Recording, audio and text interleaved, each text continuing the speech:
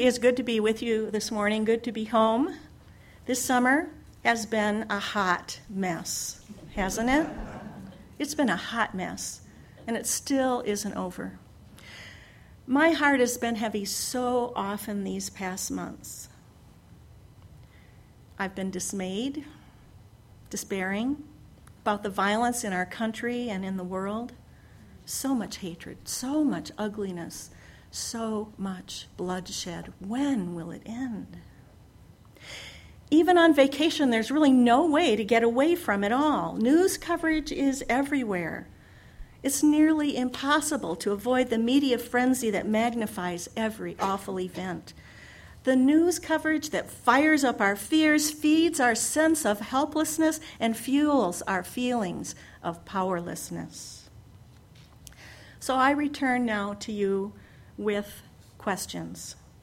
What can I possibly do? What can I possibly say to bring hope to my own sagging spirits and to yours? As I asked myself these questions in preparation for today's service, my thoughts kept returning to my summer vacation. Not just the endless, horrible news cycle, but the places, people, and events that transpired. The little but essential things in my life that kept flickers of hope alive in me.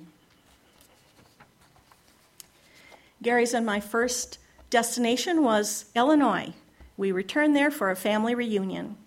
Not everyone could make it, but many did, including all 4 of my siblings and many of our children and grandchildren. So about 35 of us in all got together on June 4th. My mother would have been so pleased. Until she died, all of us kids would come from anywhere we were in the country to be home together on Thanksgiving. That had not happened since Mom's memorial service in September of 2012. So the summer's family reunion was a big deal, and it was heavy with memories of the family matriarch who had so often brought us together in the past. For some of us, anticipating this event was tinged with anxiety. Before I elaborate on the anxiety, here's something about my family that I don't often bring up, but is kind of part of the story here. My maternal grandfather was a member of the Ku Klux Klan. That's right, the KKK. I never knew him. I'm certainly not proud of what I suspect were his racist views. My mom says she didn't realize that her dad was a Klan member until she was well into adulthood. She seemed surprised when her brother, my Uncle Glenn, told family stories about my grandfather's KKK days. They were mostly tales about the Klan's union-busting activities in the coal mining country of southern Illinois. There's even a book about it called Bloody Williamson County. My mom insisted that any Klan activity in her hometown had nothing to do with racism. I think she was naive and sheltered, although I do believe there was probably not as much outright hatred and hostility in Illinois as there was in Alabama, say, or other areas of the Deep South. My mom was a good-hearted Southern Baptist who never was able to move much beyond a literal interpretation of the Bible and a profound respect for and belief in the gospel she was taught. She never really did get Unitarian Universalism, no matter how many times I tried to answer her questions. But I know her concern for my soul was genuine and was based in sincere faith and a deep love of me, her heretical daughter. Still, I wasn't above ridiculing and flouting my more liberal views in her face, especially when I was a teenager. I got tired of hearing things like, I think we should be kind to people of all colors, but the Bible says that races shouldn't mix. So I kind of enjoyed worrying her about telling her how much fun it was having Ron Wynn, an African-American boy, in our youth group. And I spent hours on my guitar playing and singing with great passion and volume Janice Ian's song, Society's Child. Do you remember it? It's a song about a young woman whose mother turns away the black boyfriend that comes to the door of their home. The mother and everyone else in the song tells the daughter to stick with her own kind. Now, in many places in this country and around the world today, no one bats an eye when encountering an interracial couple. But our son Paul, who currently lives in the South, knows that prejudice is still alive and well in many places. He encounters hostile stares and occasional racist comments when he and his little girl, Loriana, go to a store or restaurant together. Paul is white and Loriana is biracial. Paul worked as a sheet metal apprentice and journeyman for more than 5 years before moving to North Carolina.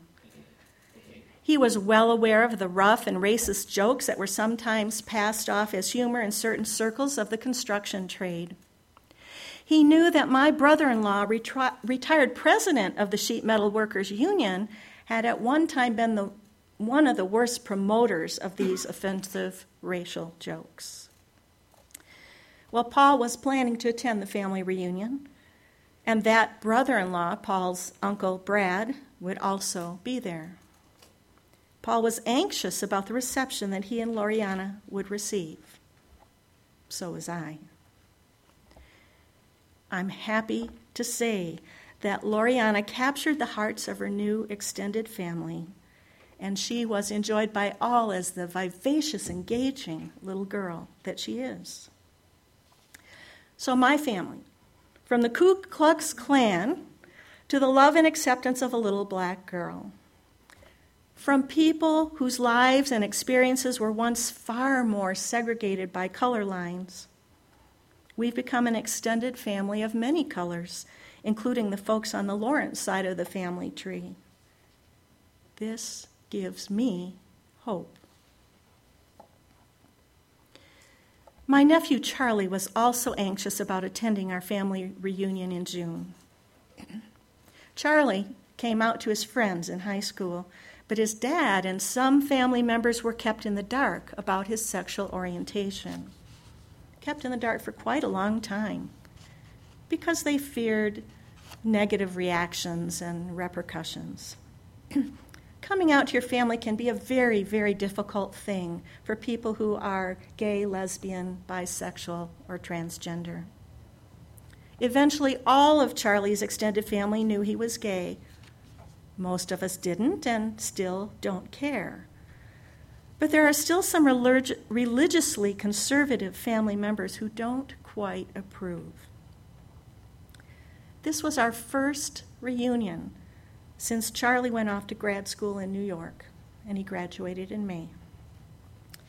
Despite lingering anxiety about being accepted for who he is, Charlie decided to bring his friend Will to the reunion.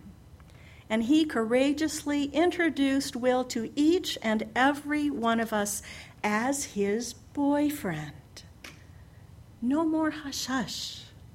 No more sweeping this important part of Charlie's identity under the carpet. To a person, everyone in my extended family was friendly and polite, welcoming even to both Charlie and Will. Now, I did see one sister kind of roll her eyes, but overall, the reception of Charlie and Will as his boyfriend was very kind and welcoming, and that gave me hope. We had a few drops of rain as our family reunion started.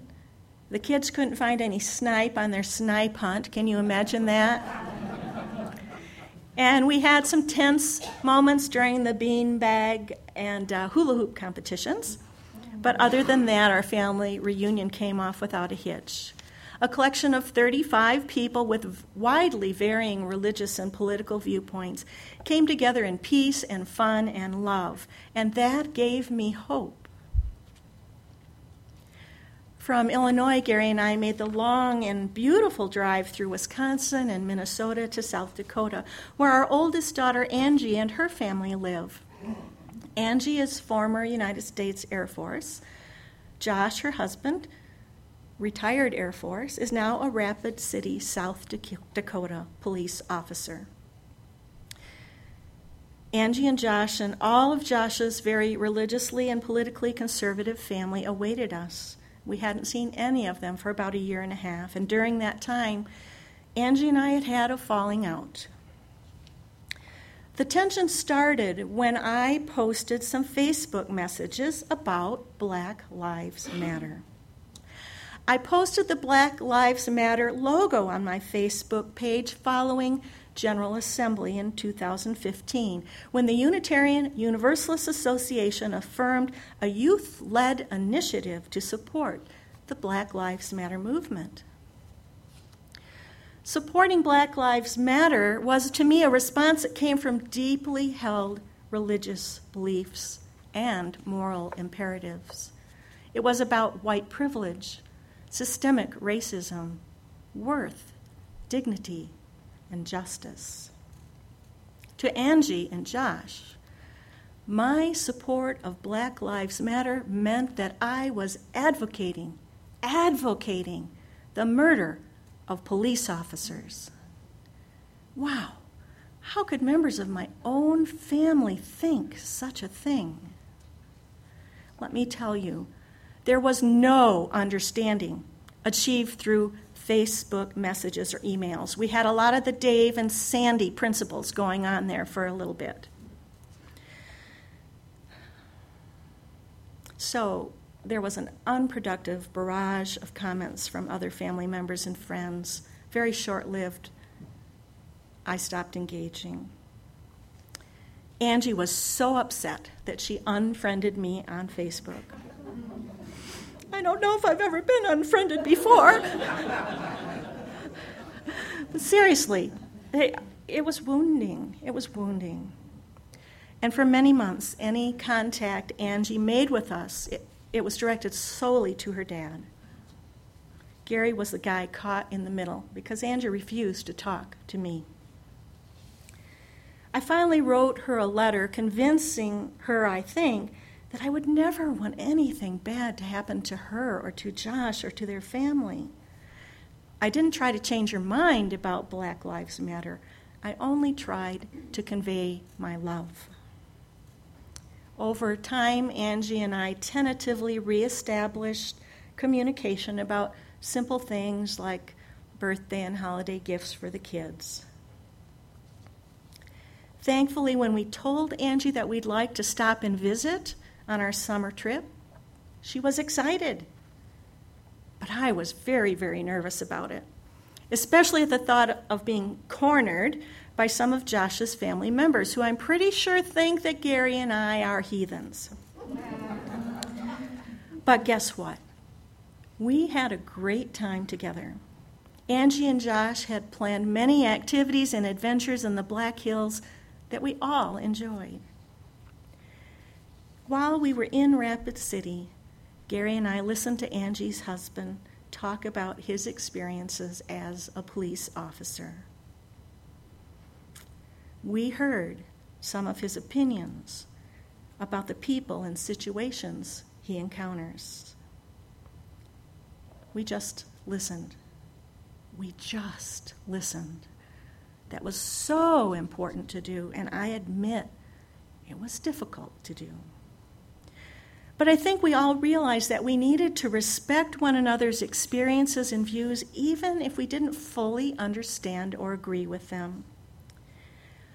Cherished values underscored our differing views, not ignorance or bad intentions. We were able to be together as a family and have fun despite our differences, and that gave me hope. In all these family examples, we realized that our relationships were more important than any ideologies we might have. At one time in my life, I would have thought that biting my tongue was a moral failure. I would. During that time in my life, hanging on to and fighting for my ideals was of paramount importance to me. Maybe it's the peacemaker in me. Maybe I'm older and wiser now. But I have come now to understand that no ideal, however grand, will ever be realized without the ability to maintain good working relationships with others whose values or ideals differ from mine. Living in a pluralistic society is challenging. Being in a congregation or group of any sort where there is diversity can be frustrating despite our highest aspirations. Election seasons are times when polarization and demonizing are especially rampant and disheartening. Most, but not all, Unitarian Universalists are religiously, socially, and politically liberal. That should come as no surprise. And we of the more liberal political persuasions experience our congregation as a haven from the very conservative political climate in this state. But we shouldn't assume everyone here is like us. We know that there are politically conservative UUs, some of them right here in this congregation, some of them leaders of their parties. In fact, we have leaders in both the Republican and Democratic parties who are members of this congregation. As part of our Sunday morning routine, we generally say that people are welcome no matter their political affiliation. But it's not easy to maintain that welcoming attitude. It's not easy for either side, if I may lump us all together for a moment into that rather false dichotomy and misleading dichotomy of liberal or conservative. Let's face it, as you heard in our reading this morning, we really only want to hear things that support our own convictions. We have very strong convictions and opinions, and we like to think we have the right opinions, no matter who we are. Well, when it comes to personal opinions, you can't easily separate the religious from the political. Our religious, moral, and ethical values play out in the way we think about any political issue or platform, any political candidate or party. We all have what social psychologist Jonathan Haidt calls righteous minds, which is the title of his 2012 book. The Righteous Mind, Why Good People Are Divided by Politics and Religion. Haidt argues that even though we tout reason as a basis of our views, we humans are fundamentally intuitive, not rational beings. In their studies, Haidt and his colleague Joseph Craig determined that there are basically 5 foundations of morality. Briefly, they have to do with care and harm, fairness and reciprocity, loyalty to one's in-group, authority and respect, and purity and sanctity. There's a great TED Talk if you want to learn a little bit more about Jonathan Haidt's point of view. So ask yourself, which of these 5 foundations of morality would be most highly evidenced in liberals? Care and harm, fairness and reciprocity, loyalty to one's in-group, authority and respect, purity and sanctity. If you guessed the first 2, you'd be correct. Liberals are very strong when it comes to compassion and justice, and they value those moral attributes almost to the exclusion of the other 3. What about conservatives? They value compassion and justice too, but they are more often grounded in loyalty to one's in-group, authority and respect, purity and sanctity. According to Haidt, who labels himself as a liberal atheist, conservatives actually have a more balanced overall moral approach than liberals do. He says the crux of the disagreement between liberals and conservatives is the rejection by liberals of authority, loyalty, and sanctity. Liberals say, let's celebrate diversity, not common in-group membership. They say, let's question authority. We even have T-shirts that say that. And they say, keep your laws off my body. Haidt says that liberals have very noble motives for doing these things.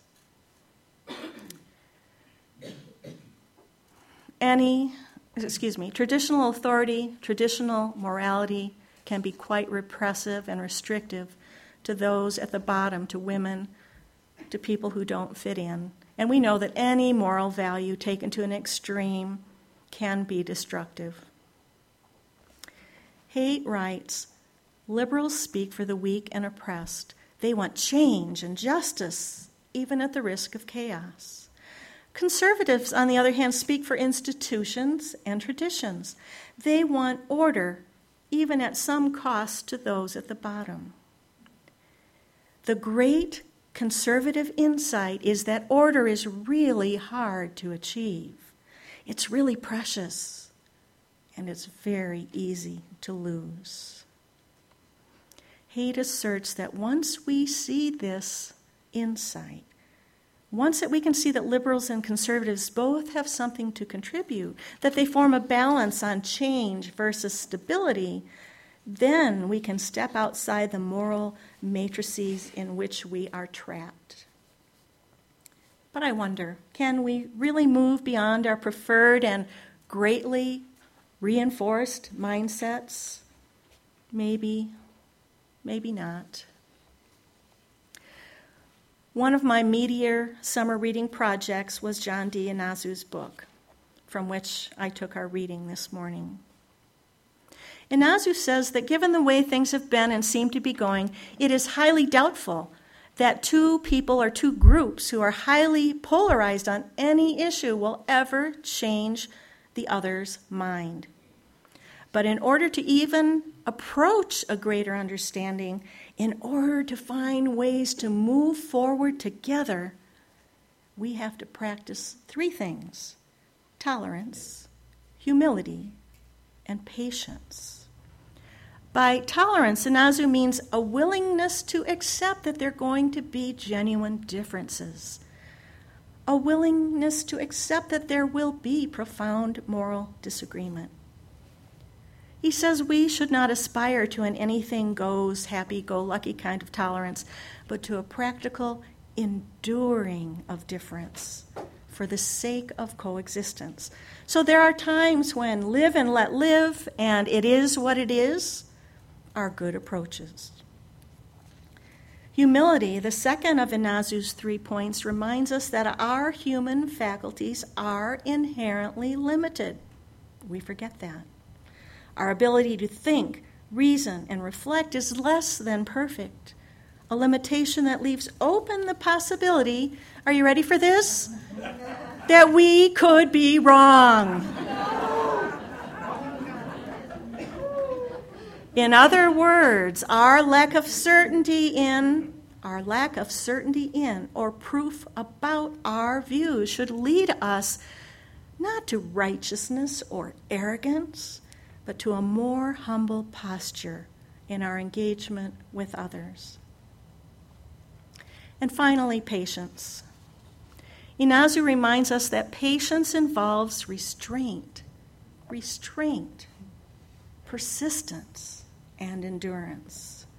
Staying in relationship, being civil and kind, even though we might have major differences in our viewpoints and beliefs, just plain hanging in there with one another, holds open the possibility that such endurance can lead us to greater understanding and empathy. Perhaps if we follow Inazu's lead and focus on nurturing our abilities to be tolerant, humble, and patient, we will even find areas of agreement and ways to work together for the common good. That's really his point. We can find ways to work together for the common good. I hope so. I hope we can practice tolerance, humility, and patience here, and that we can work together for the common good. I saw this happen on a small scale within my family this summer, and that gives me hope for all of us.